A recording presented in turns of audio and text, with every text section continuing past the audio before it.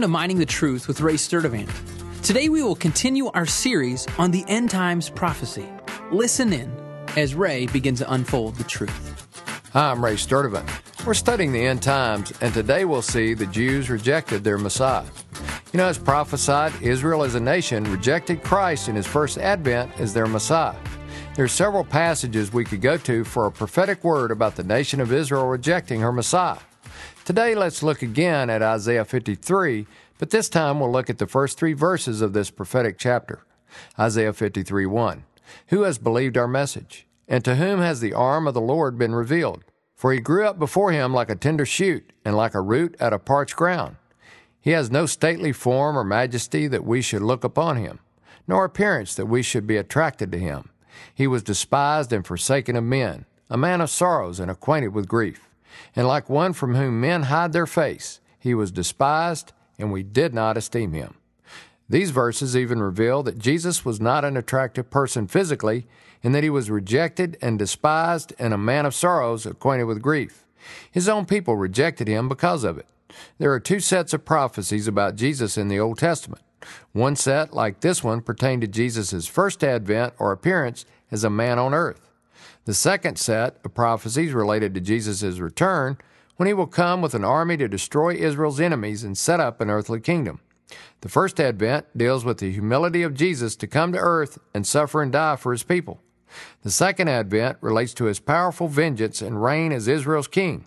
Since Israel was under Rome's severe rule at the time Jesus came to earth, Israel was looking for the Messiah to fulfill the second advent and did not recognize the Messiah of the first advent.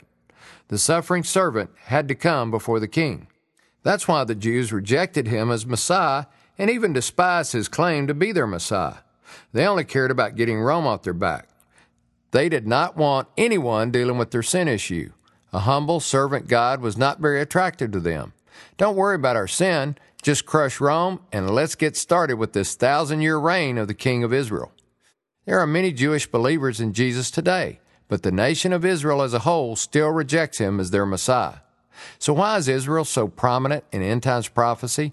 And why would Jesus return for a group of people that not only rejected him, but have had a tumultuous relationship with God throughout her history? The only answer is the grace of God. There's a prophecy in Isaiah that gives me goosebumps every time I read it, and it is God's declaration of his commitment to the nation of Israel. Isaiah 49:14. But Zion said, "The Lord has forsaken me, and the Lord has forgotten me." Can a woman forget her nursing child, and have no compassion on the son of her womb? Even these may forget, but I will never forget. Behold, I have inscribed you on the palms of my hand, and your walls are continually before me. The most amazing line in this passage to me is, I have inscribed you on the palms of my hand. Jesus' hands were pierced with the nails that hung him on the cross. We know from his appearance to Thomas after his resurrection that he will carry those nail scars throughout eternity. I'm Ray Sturdivant, Mining the Truth. Thanks for listening to Mining the Truth with Ray Sturdivant.